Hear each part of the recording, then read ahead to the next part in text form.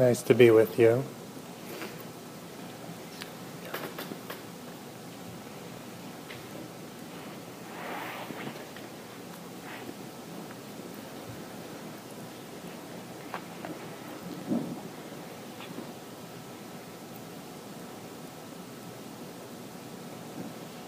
You know, whether this is your first retreat or you've done many,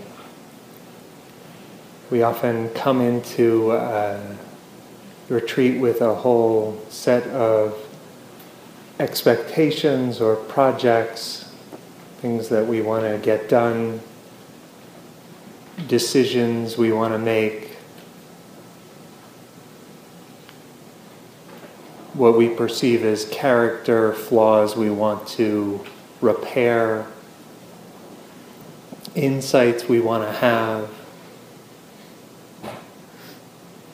And the whole thing can feel kind of like an assignment, like a homework assignment or a big project we have to do. But really, who knows what we're all here to learn? It's really hard to say before we go through the retreat. And it's really hard to predict how our path will unfold, what's going to be important for us. Because the Dharma, and when I say Dharma, that's referring generally to these Buddhist teachings, but sometimes we kind of come to love the teaching so much that to call it Buddhism or any ism feels too narrow. And so we call it the Dharma. And learning about the Dharma is not like learning about other things. It's not like we can study it in a book or outside of ourselves. All of the learning is really in our own heart. And so what this retreat is supposed to look like for you, I don't know. It's going to look different for each of you. The Dharma, these teachings are going to take life in each of you in a very different way. And so it's important to remember that these teachings really don't have any meaning unless they connect with your own heart in some way, about your own life. Like the Buddha was actually talking about us. It's kind of amazing how the mind, we always make ourselves the exception in a way. But these teachings are about us too. And we need to find how they resonate with us, how they become meaningful in our lives. And we really do that by using the retreat as a kind of experiment to see, like, what is my life like? What do I want truly?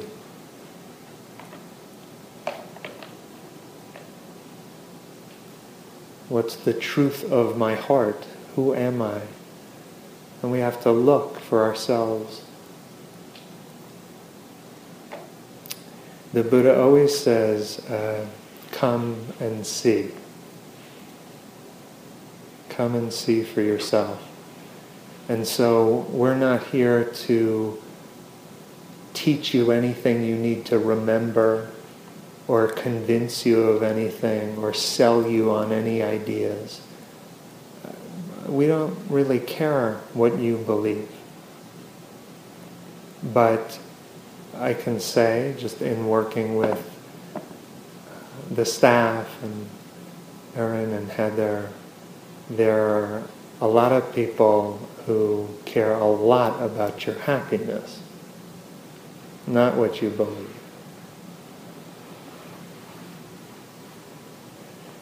And your job in this is to find what is meaningful for you in your very life. And so for tonight's talk, I wanted to share a little bit about the meaning the Dharma may have for 3 developmental tasks of adolescence. So what do I mean by that? Developmental task is something, it's not something that happens in one instant or something, it's kind of like an ongoing development, but it's something that's important for our well-being. And they're very general topics, as you'll hear. But I want to talk a little bit about how the Dharma can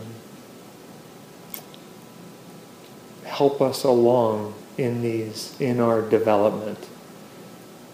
And so hopefully this is relevant for you and speaks to you in some way.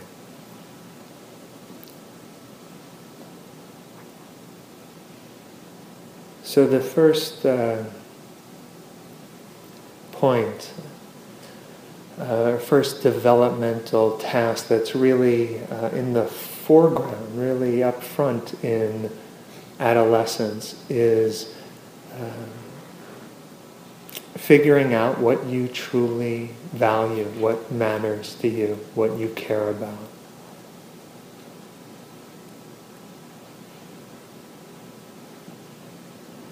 And one of the first observations here on this retreat may be that you really want to be happy. A very deep wish to be happy. And that wish gets expressed in all these different ways, from just like, okay, I have an itch on my face, and so I reach up and scratch. Everything from as little as that to the biggest grand plan, our 10-year plan for our life. All in the service of this goal of being happy.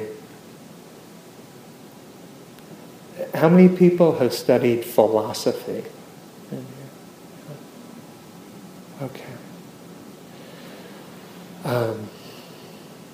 In some ways, you could say, whether we've studied philosophy or not, we are all philosophers of happiness,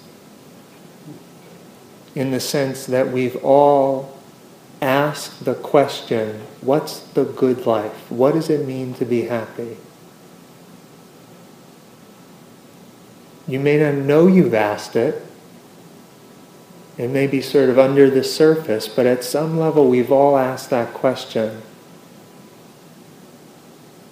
And we're living the answer. We're doing our best, all of us. Right? We're doing our best to be happy. We're living the answer to the question of what is a good life. And the opportunity on retreat is to start to look at how we've answered that question, to what we believe happiness is.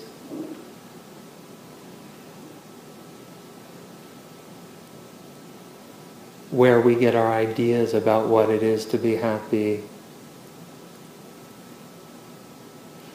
And the Buddha said that we actually majorly underestimate how happy we can be.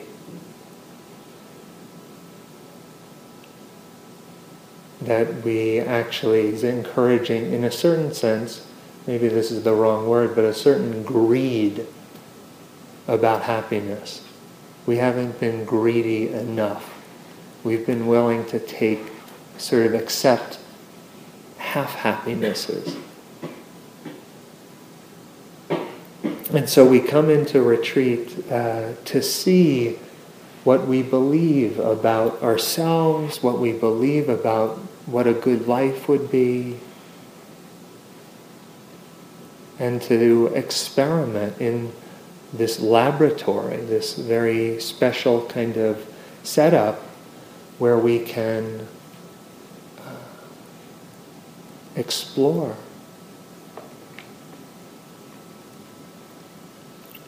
When I was young, I think I was maybe 8 years old. I was surrounded by people who, I was fortunate the way I grew up and was surrounded by people who, by traditional standards, were happy, definitely. They had what they wanted. And were living comfortable lives and were considered successful. But even though I was really young, and I just had this intuition, like, they're missing something. And I was only 8, so I just kind of kept that to myself. But I just had this sense, like, adults don't know about happiness. Now, I wasn't saying I was happy. I was not happy. I was an angry 8-year-old. But I just had this intuition, like, is that it? And I knew even then it wasn't going to do it for me. That all of the traditional measures of success, somehow I wasn't going to be enough.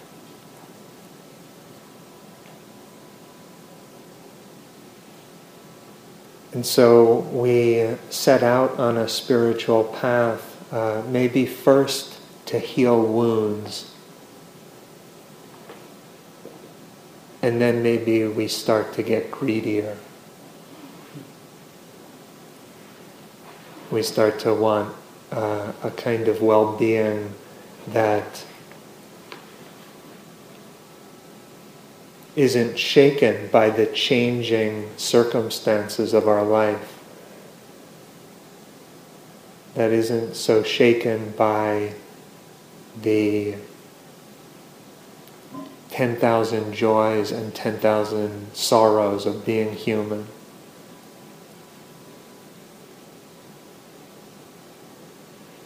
One Zen teacher says this: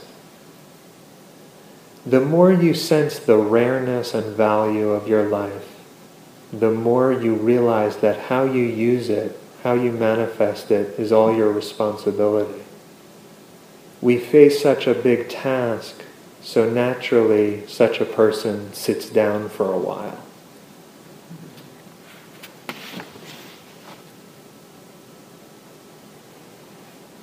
And so we're sitting down for a while together.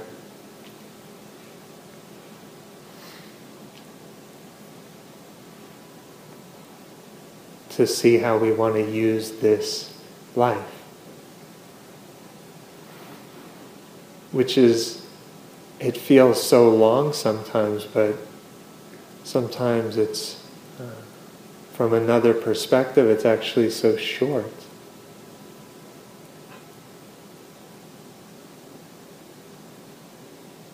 I was on a retreat doing all the same practices you're doing of my own, and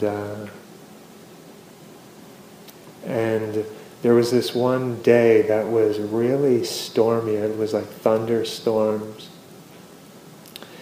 and after the thunderstorms, it wasn't raining anymore, but the clouds were so dark, and it was around sunset. And there was just this canopy of darkness covering us. But at the horizon, there was this thin band where the sun was setting and there were these big, beautiful, puffy clouds. And the sunlight was coming through in this just gorgeous golden way. And I had the thought that that was that little band of sunlight there was our life. Amidst this canopy of darkness, there was just this brief time of light. And when you think of all the time that before we were born, and all the time after we die, if you add those two together, that's basically almost exactly all the time that ever was. But here we are, right? Sitting in California. It's like here we are, alive.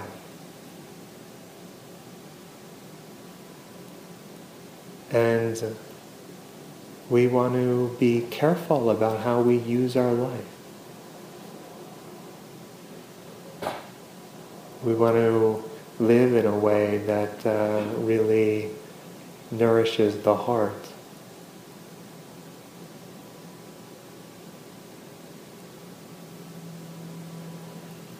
And so as we try to establish our model of happiness, what a good life is here, we need to understand sort of the rules of the game, like what's it like to be human and try to be happy. And one of the things we notice is that everything is always changing. That life, the moments, experiences are kind of like slipping through our fingers like water running through. And we can't really hold on to anything. We can influence lots of things, but we can't ultimately control anything. And so the question is like, is it possible to be happy even though the world and ourselves are always unfolding? It's actually a hard thing for me, because ever since I was little, I really wanted things just to stay the same. Just stay, stop changing. And I would kind of scramble to get the circumstances of my life to how I liked them, and then I would want to do a timeout or something and just make everything stay still, right? And if we're going to be happy, we're going to have to find a way for the heart to be okay with change. This is, the Buddha says, is possible, but we need to see for ourselves what kind of happiness we can have while letting the world flow, letting ourselves and all the people in our lives move and morph and change.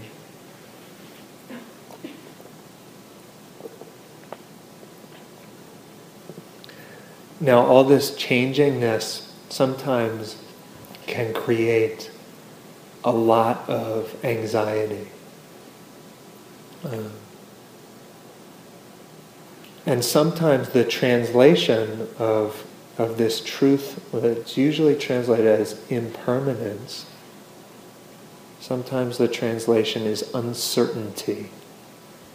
Our lives are uncertain. We can't know for sure. We can influence things, but we can't control anything, not even our own bodies.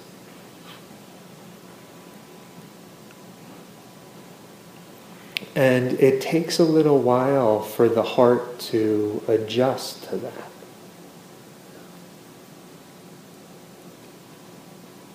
But the Buddha actually says that the deepest peace comes when we can surrender to the changingness of the world.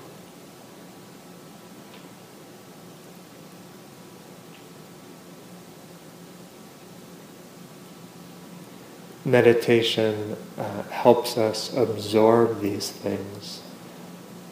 The heart adjusts to these truths of impermanence, of uncertainty.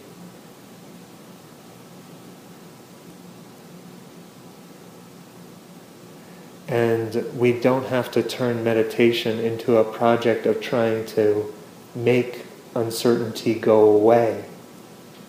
Sometimes the whole meditation and retreat, it can feel like this big, anxious, self-improvement project. Because, of course, we meditate the way we do everything else in life, right? But here we're actually have the opportunity to pause and look, what are the attitudes of my mind I'm bringing to the practice?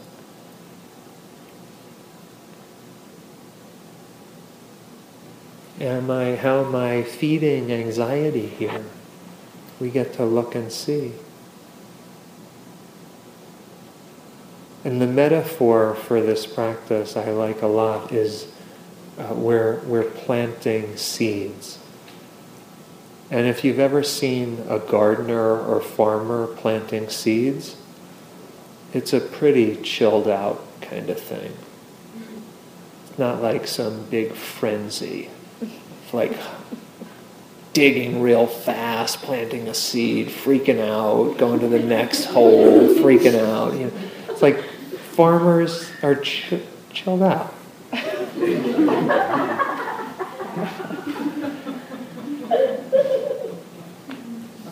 Same with us.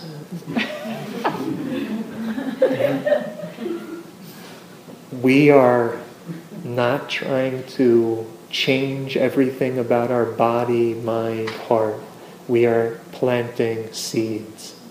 A little kindness here, some patience there, a little love for ourselves, a little singing duel with the staff there. We're just planting seeds, right? And the other thing that's amazing about this path is that we're also discovering all the goodness that's already here.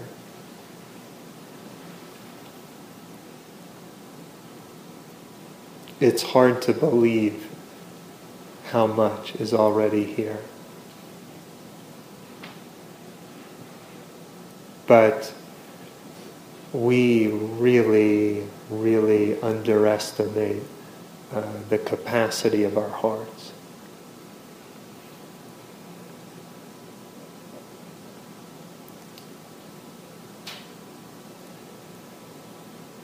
So, we're learning about what we care about, what we value. Adolescence, also a time when you are developing a sense of self, sense of who you are.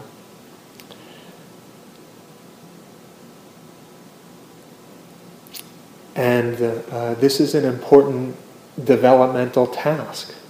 So you're learning what you're good at, how you want to invest your energy, learning to enjoy your accomplishments, to develop skills, to celebrate your mastery of new skills,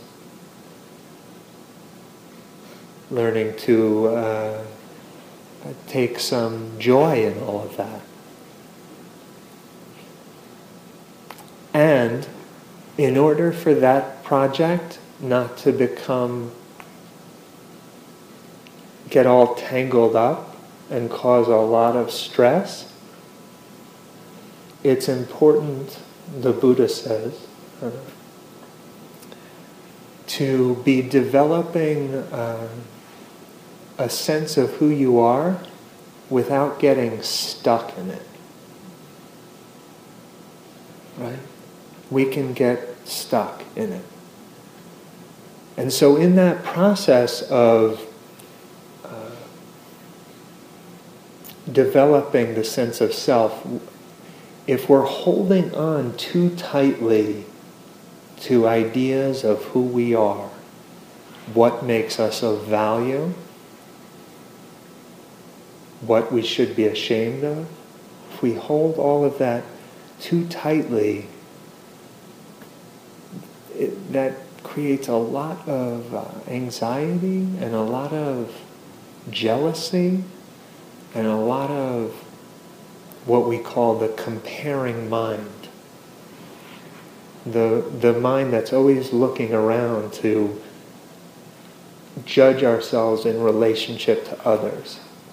Am I better than, worse than, equal to? And that's a deep habit in my mind. And the places where we take the most pride in who we are, the places where we hold tightest to that idea of who we are, that's where we really start to look around and get jealous or get arrogant or get something. There's an unsettling aspect about that.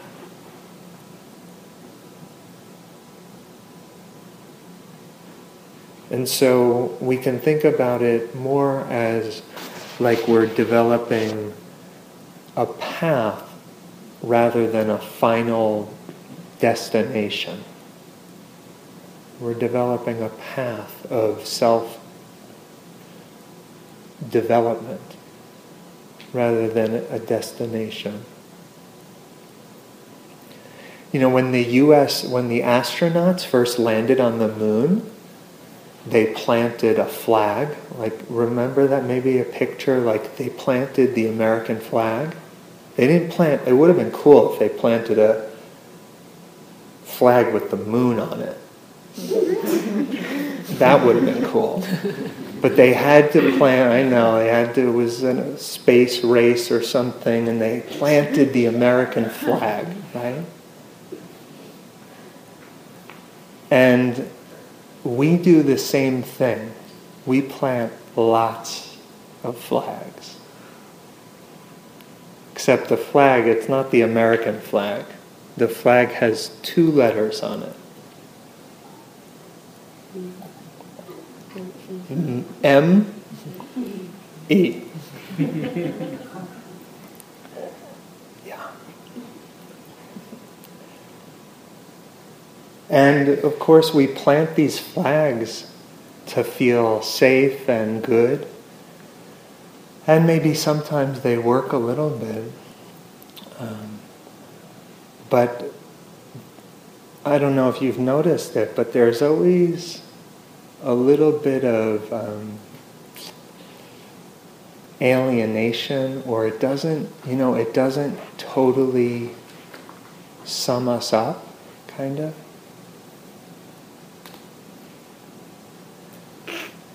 And I want to talk a little bit about some of the ways we plant flags.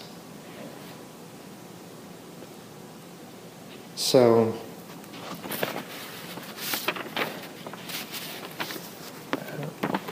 one place we plant flags is like in our body.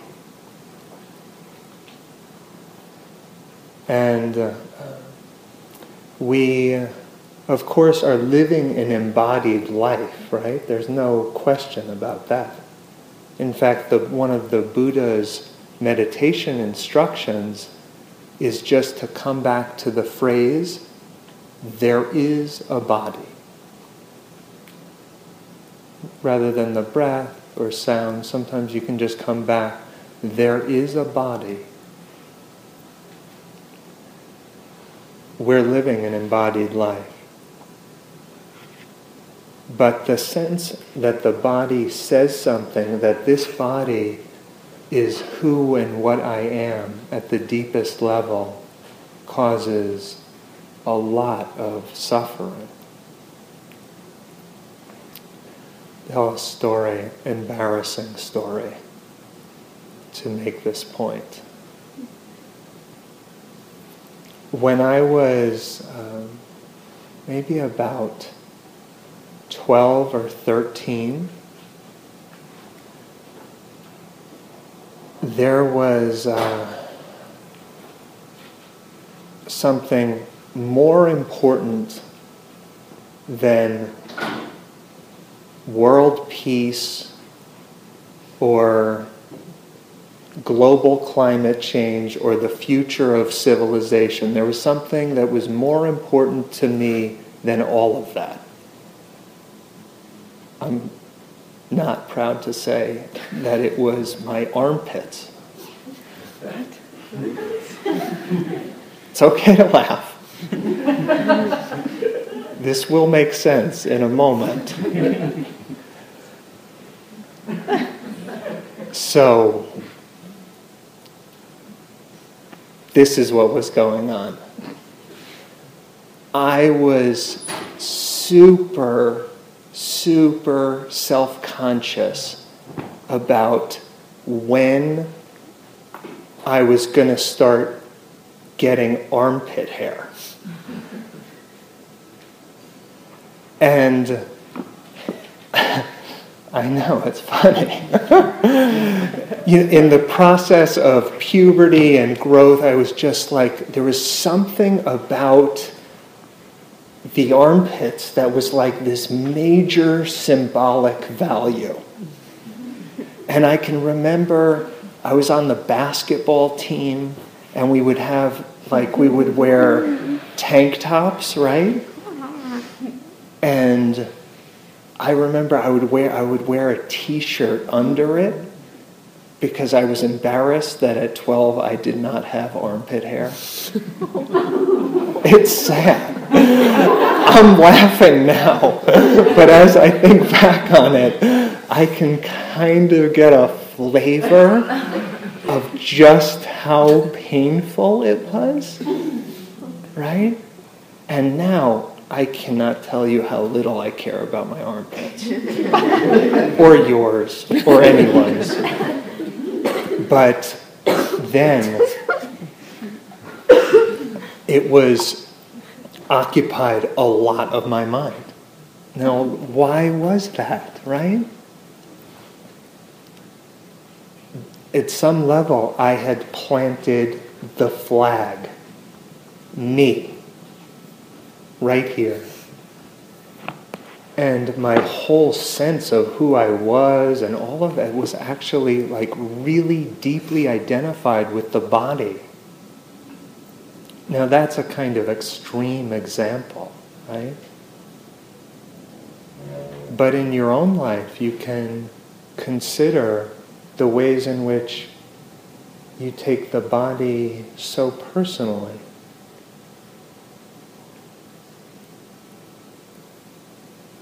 That what our skin is like, or what the shape of our body is, how much we weigh, what our hair looks like, how much that feels like, oh, it's me. And while we exert a little bit of influence on our body with diet and exercise, for the most part, this is just like nature. This is just nature. Like we look out there and we see nature, but when we look in the mirror, we don't see nature. We see me. The Buddha says we need to look more deeply.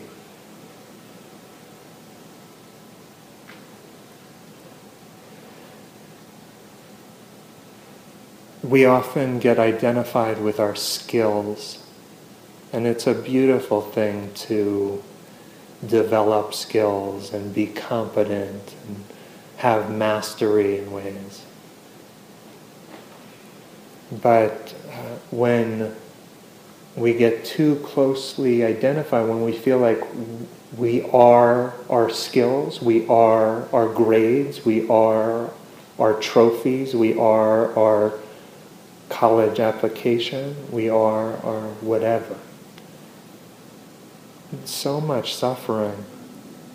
And when we start to loosen the grip on that, when we start to hold that a little more lightly, it's not like we stop trying or all of a sudden become lazy. It actually frees us up to try harder, if that's what's called for. When I was in high school, it was really important for me to feel smart. But at the same time, I was so concerned that my accomplishments wouldn't be good enough, wouldn't be as much as my parents, wouldn't be okay in somebody's eyes. I was really so afraid of that in order to protect my identity of wanting to be smart, I kind of just didn't try things. And I just sort of was half effort, because that way I didn't, if I did fail something, I didn't succeed in something, it wasn't like I was putting all of myself on the line. And so that idea, that cherished idea of needing to be smart, was like a prison for me. And letting go of that idea, not holding so tightly, doesn't mean we stop trying, that we stop going for good grades or something like that. Just the heart is open. The last thing I'll say is that we get often very identified with our tastes and styles, right? And that kind of divides up a lot of groups, and these are the punks, and this is goth, and this is whatever we are. Nerds, in my case.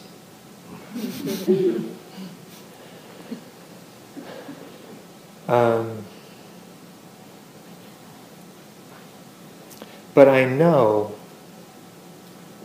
that never says enough about us either, right? We're not all that. That doesn't summarize who we are totally. Every once in a while, the person that's into death metal hears that one catchy Britney Spears song in the mall, and they just kind of hum along, all embarrassed, right? And we all do that, whatever we like. We're complex, right? We're never just that. And we're always in flux and change. And so if we're not our bodies, and we're not our skills, and we're not our tastes, what are we? What can we take refuge in?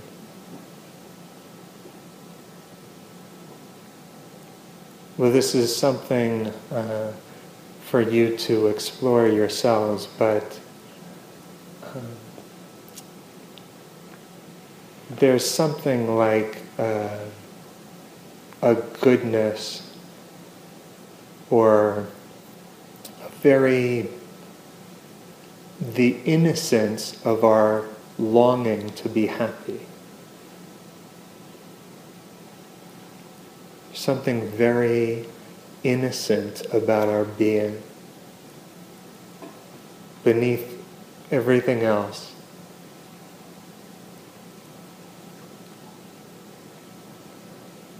And when we first really start to sense into this, to really touch the innocence and goodness of the heart, it'll probably make you cry. And it'll probably make you never want to harm yourself again. And it'll probably never want to make you harm other people. And it will probably make you feel really happy to be alive.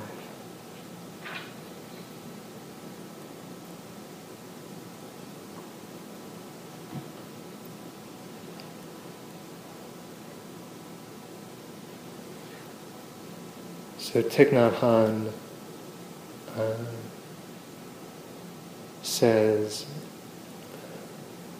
true love only brings happiness. It never makes you suffer.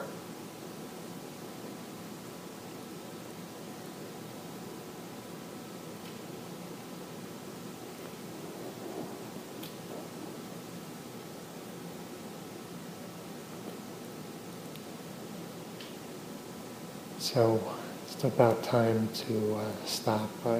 Maybe there'll be some possibility. The last piece I was going to speak about was negotiating relationships and the way the teachings are relevant for that. I don't know if there will be another time, but it's been nice to be with you in this way and look you in the eyes. You know, it's hard from the inside to see the process of the Dharma unfolding. It's really hard because we get kind of caught in the ups and downs of our minds and hearts. But it's not hard when you have a little bit of space and when we're looking at you. It's not hard to see the Dharma unfolding, to see you dropping in, softening, learning. And it's touching.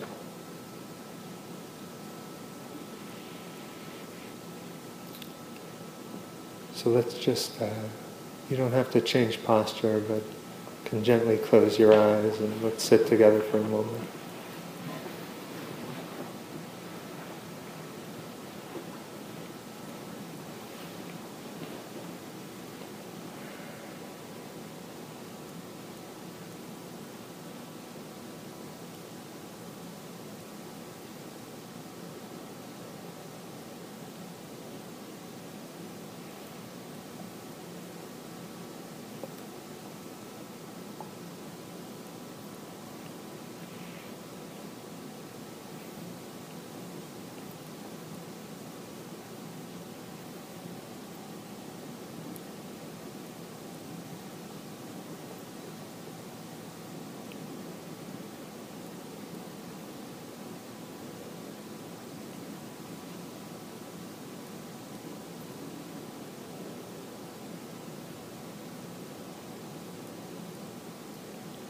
May we all be happy.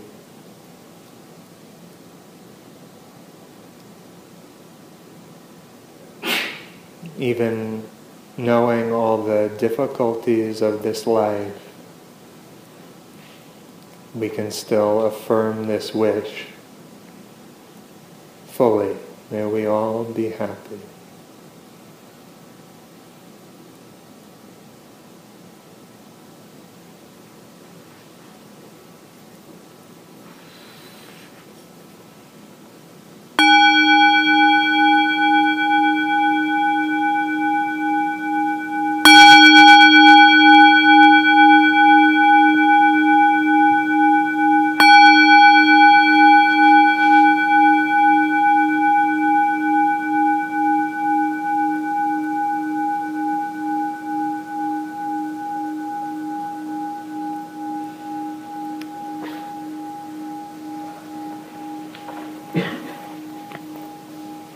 So, got a few minutes for a snack and then up to discussion groups.